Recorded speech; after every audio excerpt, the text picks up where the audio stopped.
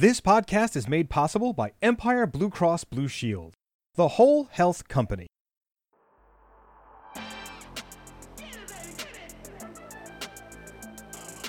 Welcome to Go Bronx Podcast, episode 17. I'm Olga Luz.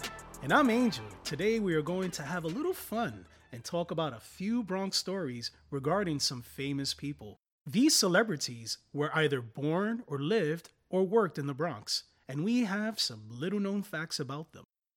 We compiled a group we thought our listeners would find interesting and even invited a few Bronx voices to tell us their story in their own words. Let's start with a figure we learned about in episode 4, The Bells, Edgar Allan Poe.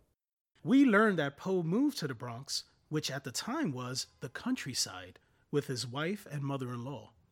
His wife was suffering from consumption, what we now know as tuberculosis, and they moved to the quote-unquote countryside of the Bronx because the fresh air would be better for her. It didn't work. Virginia Clem, Poe's wife, succumbed to the disease in 1847, leaving behind a bereft Poe. He was prone to taking long contemplative walks through the bucolic and rustic roads of the village of Fordham. He wrote, quote, "Fordham is still so charming and rural a locality that we can imagine it to have been a poet's true home before the first encroachments of a rapidly advancing city had broken its quiet," unquote. What you may not know is these long walks would more often than not lead him to a nearby St. John's College. Although he was not a Catholic, he would spend hours with the Jesuit priests, playing cards and smoking cigars. The rule was to not talk of politics or religion. And it seems that the Jesuits enjoyed his visits as well. One priest even said about Poe, "To know him is to love him." Well, St. John's College became Fordham University, and the countryside of Fordham Road is, well, not so much. Here's a fun fact. Fordham University claims to have the actual chapel bell that inspired Poe to write one of his best-known poems, The Bells. If you go back to episode 4, Angel actually recites that poem. You might want to listen to it. Anyway, our next story is about the first Black United States Secretary of State. Well, he was a first in a lot of things. Colin Powell is the son of Jamaican immigrants, and he lived on Kelly Street in the Bronx. He attended Morris High School, then the City University of New York, or CUNY, and eventually became a highly decorated military officer, advancing to the rank of 4-star general. General Powell was named United States National Security Advisor under then-President Ronald Reagan. He became chairman of the Joint Chiefs of Staff under then-President George Herbert Walker Bush, or who I call Papa Bush. He became the first black man to become United States Secretary of State under then-President George W. Bush, or W, or who I call Baby Bush. He's also on our Bronx Walk of Fame class of 2001. But here's something else you may not know. General Colin Powell speaks Yiddish. As a young man, he was hired to work at a baby furniture store owned by an Eastern European Jewish immigrant in the Bronx. Well, he not only proved to be a conscientious employee, but he was pretty awesome at customer service, which were mostly made up of a Jewish clientele. As a result, Powell speaks Yiddish and has been recognized by many Jewish organizations, such as the World Jewish Congress and the Yeshiva University annual Hanukkah dinner. You can find that video in our show notes and on our Facebook page, GoBXPod. But here's him being interviewed on CUNY TV, where he speaks a bissel Yiddish. You said those 13 rules came from sayings. When you were a young man growing up in the city, my understanding is you worked in a baby furniture store and you picked up some Yiddish sayings. Yeah. Did any of those translate, did you get any wisdom or guidance from those whenever later in life? I was kind of annoyed with somebody, I've got the Zunken Keppel, hit you in the side of the head, or you're a blessing, and depending on how you say it, it's either a blessing or a slap in the side of the head. I preferred it as a slap in the side of the head. Hey, Olga, talking about Eastern European Jews, did you know that Leon Trotsky, one of the forefathers of the Bolshevik Revolution in Russia, lived in the Bronx? I did not know that. Although in his autobiography, he mentions living at 164th Street, without offering any further details, many historians agree that he actually lived on Vice Avenue on the corner of East 172nd Street. So, now we're going to talk about some pretty famous neighbors. the Marshalls and the Reiners. Gary Marshall, who was inducted into our Bronx Walk of Fame in 1998, was an actor, producer, and writer known for his work on The Dick Van Dyke Show, The Danny Thomas Show, The Odd Couple, Happy Days, and a show called Laverne and Shirley, where he casted his sister, Penny Marshall, in a leading role. They were no strangers to performing arts, as their mother was a tap dance instructor and used the basement of their building at 3235 Grand Concourse as a dance studio. Penny Marshall went on to produce and direct movies like Big, starring Tom Hanks, and A League of Their Own, also starring Tom Hanks, Gina Davis, and Madonna. As for the Reiners, Carl Reiner was one of the trailblazers of sketch comedy, along with the likes of Mel Brooks and Sid Caesar. He and his family also lived on the Grand Concourse. His son Rob Reiner would also, like the Marshalls, go on to become an actor and producer-director in Hollywood.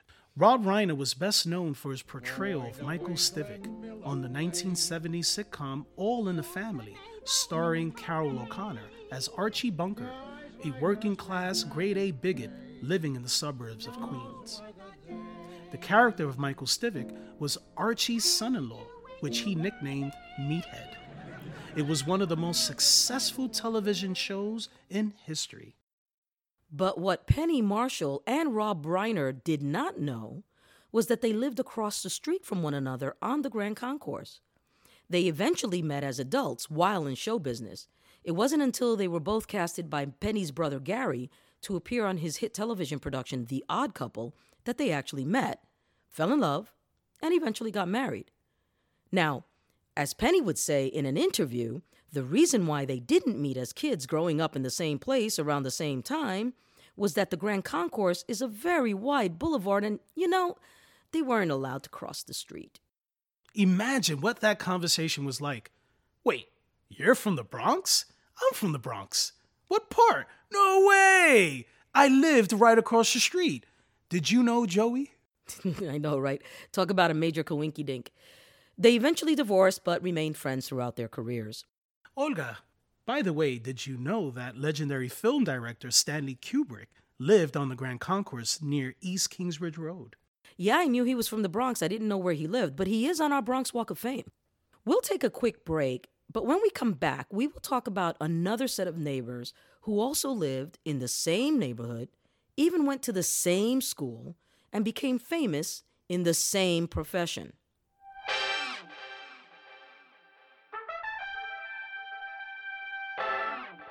The world has changed a lot in the last year, and more than ever, you need health insurance you can rely on. Empire Blue Cross Blue Shield is the whole health company, and that means they are dedicated to improving the health and well-being of everyone in the Bronx and throughout the New York service area. They've been supporting the health of Bronxites for 86 years, providing you access to high-quality, affordable care. To learn how you can make a whole health connection, go to empireblue.com. Sigourney Weaver here to tell you about the New York Botanical Garden. 250 acres, 1 million plants, and you. Now open in the Bronx. Plan your visit at nybg.org. City Bike is expanding to the Bronx. Membership is only $179 annually. New Yorkers who live in NYCHA or receive SNAP benefits can take advantage of the discounted City Bike membership for only $5 a month. Visit citybikenyc.com/pricing to get started.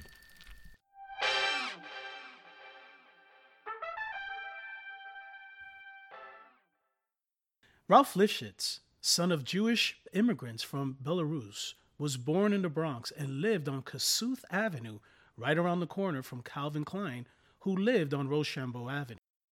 Well, you're probably asking yourself, who the heck is Ralph Lifshitz? Well, Ralph Lifshitz would later change his name to Ralph Lauren, and both he and Calvin Klein went on to become famous fashion designers. In fact, they both went to PS 80, though not at the same time because they are 4 years apart. Another coinkydink. So, Angel, here's another little Bronx 6 degrees of Bronx separation. Ralph Lauren and Gary Marshall both attended DeWitt Clinton High School. Wow, that's just amazing. And another coinkydink. Calvin Klein supposedly took tap dance lessons from Penny Marshall's mom in that Grand Concourse basement. Oh, man. Now that's just too much. I know. It all intersects. The Bronx is just one big mishmash of intersecting lives. Now I've got another great story. Angel, did you know that one very well-known actor got his big break while working in a Bronx restaurant? Would you be referring to the best Italian mobster character, Joe Pesci? That would be the one. Okay, come on, Angel. Go ahead. Come on. You could do it. I'm funny how? I mean, funny like I'm a clown? I amuse you? That was brilliant. He was great in Goodfellas. I just loved that scene. Before that, he took on a lot of different jobs, and he played a few roles in some marginal movies that didn't really go anywhere. He decided to give up the art and took a job at a restaurant in the Belmont district of the Bronx, around the corner from Arthur Avenue. Well, the restaurant doesn't exist anymore, but I spoke with a lifelong neighborhood resident and former owner of this restaurant, Frank Franz. Well, thank you, Olga. Always a pleasure to talk to you. And as you know, I was the last owner of Amici's restaurant in Little Italy in the Bronx. That was on the corner of Hoffman and 187th Street. And for anybody that was around back then, Amici's was the powerhouse restaurant of the Bronx, filled with the movers and shakers of the Bronx, as well as celebrities, politicians, businessmen. And when I purchased it, I guess I inherited all the stories that went along with Amici's. And one of the most famous is the story of the discovery of the actor, Joe Pesci. A lot of people don't know that Joe Pesci actually had several careers in show business before becoming an actor. He was, believe it or not, a magician at one time. And he even put out I believe, a rock and roll album and tried a number of things that just didn't work out. And I guess he got discouraged, or at least that's the story. And he was working as the maitre d' at Amici's, which was doing very well back then. And he was making quite a bit of money for the times and very comfortable. So the story goes, it was a Saturday night, place was packed. He's as busy as you could be. And one of the waiters says, "Hey, Joe, there's a phone call for you." So he goes over the phone and a voice says, "Oh, Mr. Pesci, I don't think you know me. My name is Robert De Niro. I saw some of your work. I'd like to talk to you." Well, Joe used to go play cards across the street after he finished working. And he thought it was one of the guys from the club giving him a hard time. So he says, yeah, very funny. He hangs up on him. So 10 minutes later, waiter calls him and says, "Joe, another call for you."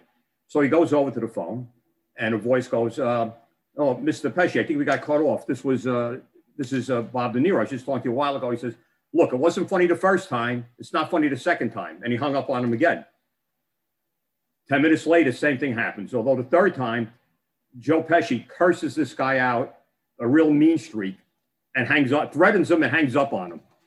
About an hour later, Robert De Niro comes walking into the restaurant, looking for Joe Pesci to say, I think there's a miscommunication. I'm Mr. De Niro, and he offered him a part in the movie, which Joe didn't want to do. The owner of the restaurant at that time, was talking to Joe, and Joe says, "I'm making good money here. I'm sick and tired of the rat race." And the owner said, "Joe, why don't you go make the movie? It's good money. When you come back, you got your job." So Joe went and made the movie, came back. That movie turned out to be Raging Bull that he won the Academy Award for. In the meantime, when he came back, he had made the movie. Nobody knew it was going to be a big success. They were editing it. But he met quite a few people in Hollywood. So when he came back, the Hollywood crowd started coming into Amici. So it was not uncommon to find Ryan O'Neal and Farrah Fawcett there, or Cher, or quite a number of actors. I don't remember them all. And the owner of the restaurant actually, I think, went to Hollywood. He sold the restaurant to the person that I bought it from, and went to Hollywood and got involved with films and was working with Joe Pesci and Martin Scorsese, I believe, and Francis Ford Coppola, and passed away at a young age. And when he passed away, they brought him back to Mont Carmel for the funeral. And it was like something out of the movies. The church was filled with A-list celebrities and people that knew him from wherever. And that's how Joe got started. Okay, this is fun. We're going to take another quick break with more Bronx stories about famous people. Don't go away. Get it, baby, get it!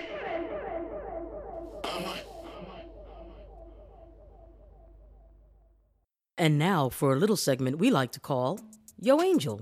Yo, Olga. We actually had a theme park in the Bronx back in the day. What was it? And where was it located? Yes, we did. It was called Freedom Land and was located in what is now Co-op City. To tell us more, we invited the author of Freedom Land USA, The Definitive History, Michael Virgentino. Freedom Land USA was located in the Northeast Bronx from 1960 until 1964. It was 5 seasons of action-packed fun based on the theme of American history. And it would take us from little old New York of the 1800s through the Wild West, through New Orleans during the time of the Civil War, and it would end in the contemporary period of Satellite City, which talked about and focused on the space race with Russia. And now you know. A little old tip from the anchor man. Take a trip to Freedom Land. Take a trip to Freedom Land. Take a date to Freedom Land. The moon both free and swinging wild. Performing night and day. Great shows night and day. Okay, we're back talking about Bronx stories, about famous people. Do you have one, Angel? Okay, how about the legendary comedian George Carlin? Oh my God, this man was a comedic genius. One of the funniest comedians that ever lived. Irreverent, bold. Comedy Central named him as one of the top 10 American comedians of all time. Yeah, hippy-dippy weather, man. With all the hippy-dippy weather, man.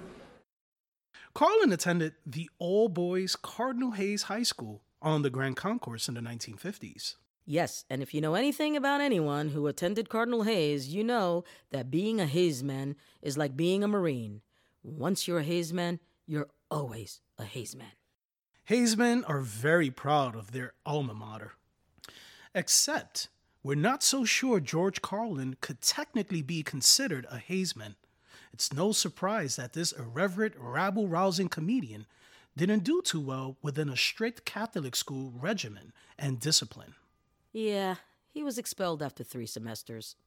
In fact, he was such a bad student that he was thrown out of several schools after that, which is odd because his humor was so smart and socioculturally edgy. Well, despite his academic failures, he became one of the most successful entertainers of all time. My friend and New York Times journalist, a Hayesman himself, David Gonzalez, wrote, Carlin was the most famous Hayesman who never graduated. Some of the guys were saying, hey, Carlin, I'm class of 53. What year were you? That's a big thing in these meetings, you know. What year were you? Well, I gave them my usual answer. I said, well, if I would have graduated, I would have been class of 55.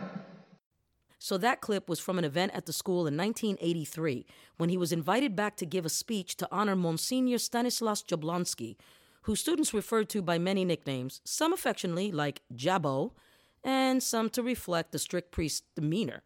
He was the dean of discipline, the mean dean, or the sinister minister. We will put a link to the full speech in our show notes and also on our Facebook page because it is so funny and worth listening to, especially if you're a Hayesman or have a Hayesman in your life.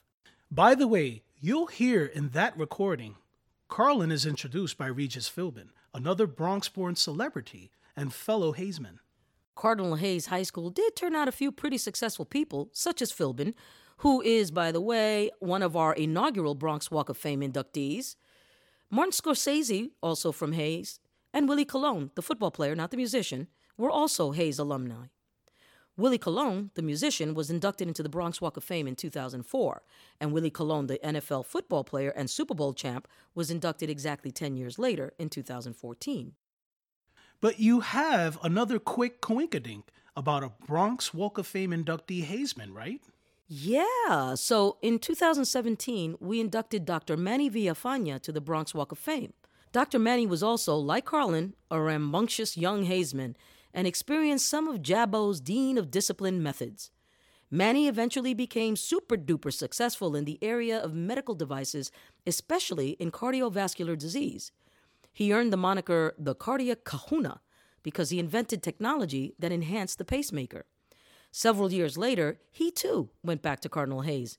Turns out that Jabbo, the sinister minister, was a lucky recipient of one of Manny's pacemakers, which very well may have prolonged the Monsignor's life. That is pretty cool. So Cardinal Hayes has some pretty impressive alumni. Do you know what other school does as well? Yeah, our rivals.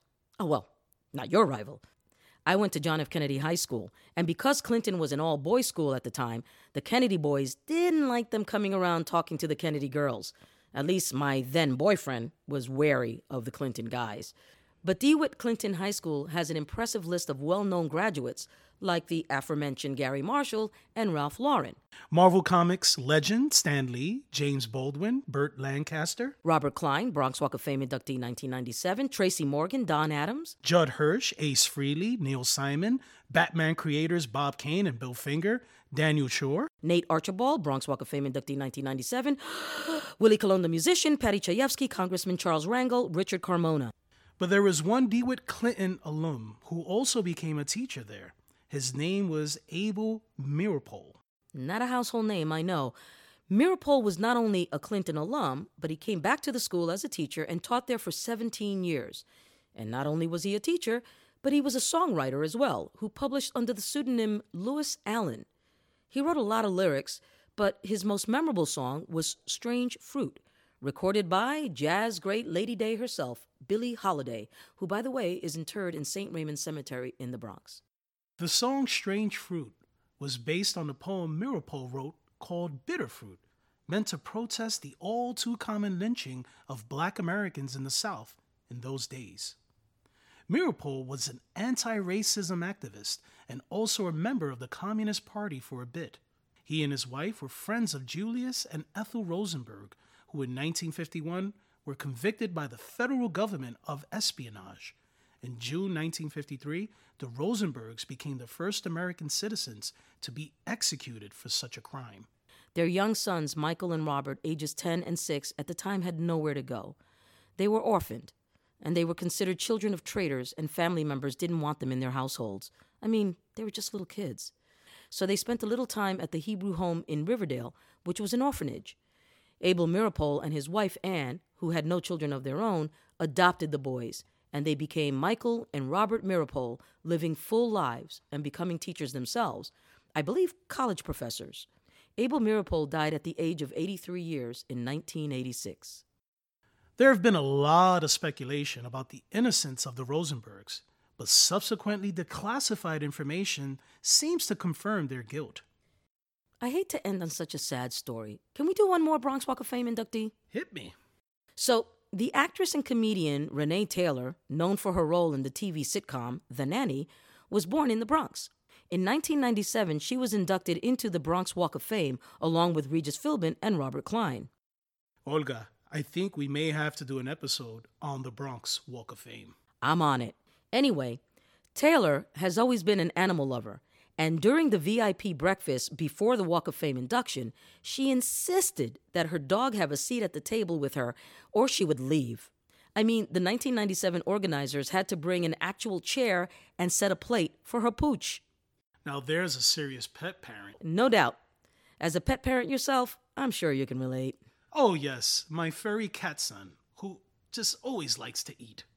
Aw, poor Bam. Feed that guy. He doesn't eat enough. Well, Angel, I enjoyed being a member of the paparazzi. Paparazzi. Anyway, it was fun hanging out with celebrities, but it's time for us to wrap this up. That's our show this week. Thank you all for tuning in to our Go Bronx Pod, produced by the Bronx Tourism Council and made possible by Blue Cross Blue Shield, the whole health company. Mucho thanks to the Huntington Free Library and Reading Room for serving as our makeshift recording studio. Follow us on Facebook, Twitter, and Instagram at GoBXPod. If you like us, tell your friends. And if they already like us, make some new friends and then tell them. For more information about this and other episodes, visit GoBronxPod.com. And while you're there, subscribe to our e-newsletter to get the latest and greatest news from and about the Bronx.